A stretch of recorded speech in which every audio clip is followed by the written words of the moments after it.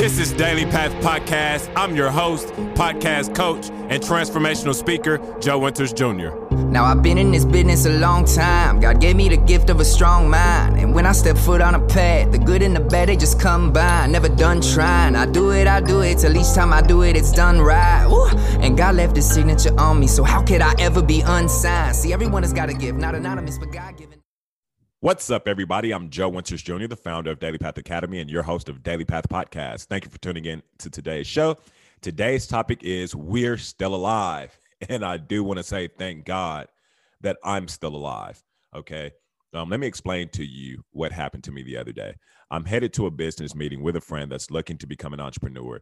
And as I'm heading to this business meeting, I'm sitting at this yield sign waiting for cars in lane 2 and lane 3 to completely pass. Now, there was a crap load of cars in lane 2 and lane 3, and there were no cars in lane 1 because there was construction cones about 2 to 3 yards away from the yield sign that I'm sitting at, which is the reason why all the cars was in lane 2 and lane 3. And most importantly, the reason why I didn't attempt to go into lane 1, right? Because I would have been able to probably get into lane 1, but I wouldn't have been able to go anywhere because of the cones.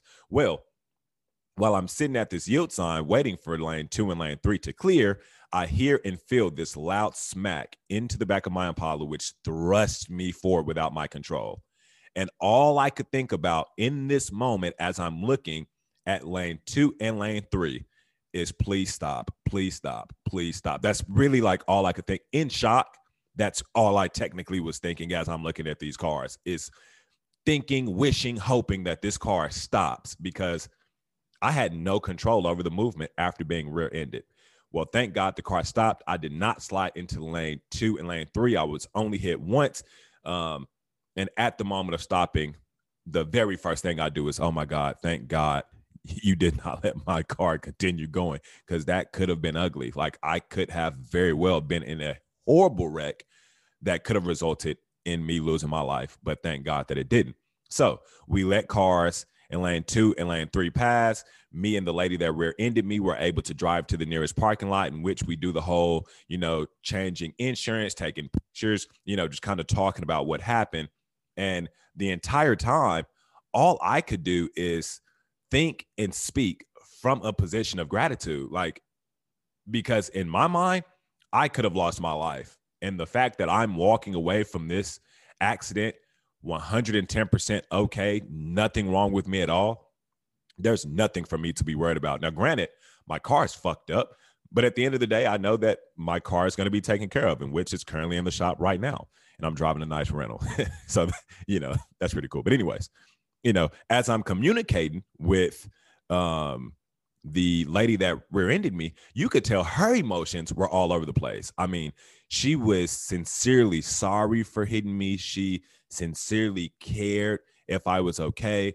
I mean, you can tell that this really brought rainy clouds into her life on that day, because where she was emotionally was just, if I'm being honest, she was like a very sweet lady who did not mean to hit me, and she was sincerely sorry. And the entire time as she's, communicating with me, she's shaking, and I'm trying to calm her down and get her to see that it's going to be okay, because I'm extremely blessed and grateful that I'm walking away from the car accident with my life.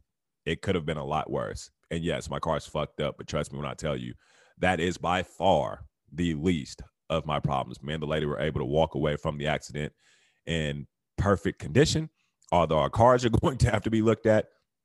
But that's that, which brings me to the principle of the day. Be grateful or be gone.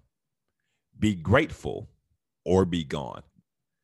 You see, in this moment, at the time of being thrusted forward and my car moving without my control, I had no choice but to be grateful that I did not slide all the way out into lane 2.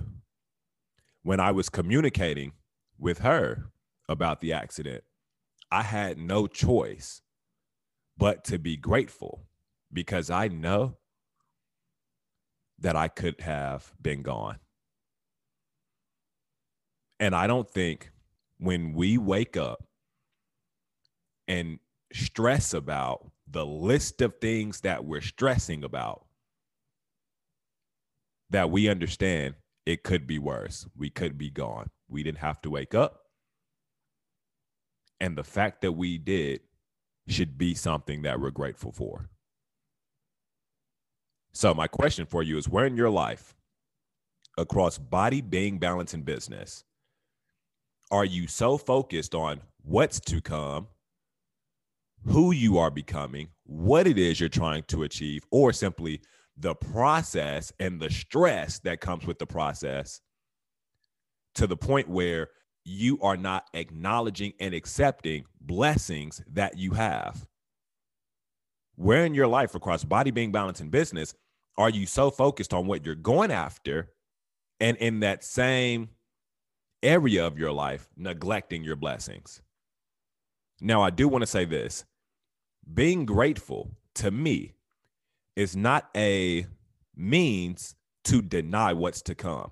I think a lot of people, they try to use being grateful as a concept that implies that you should deny what's to come, right?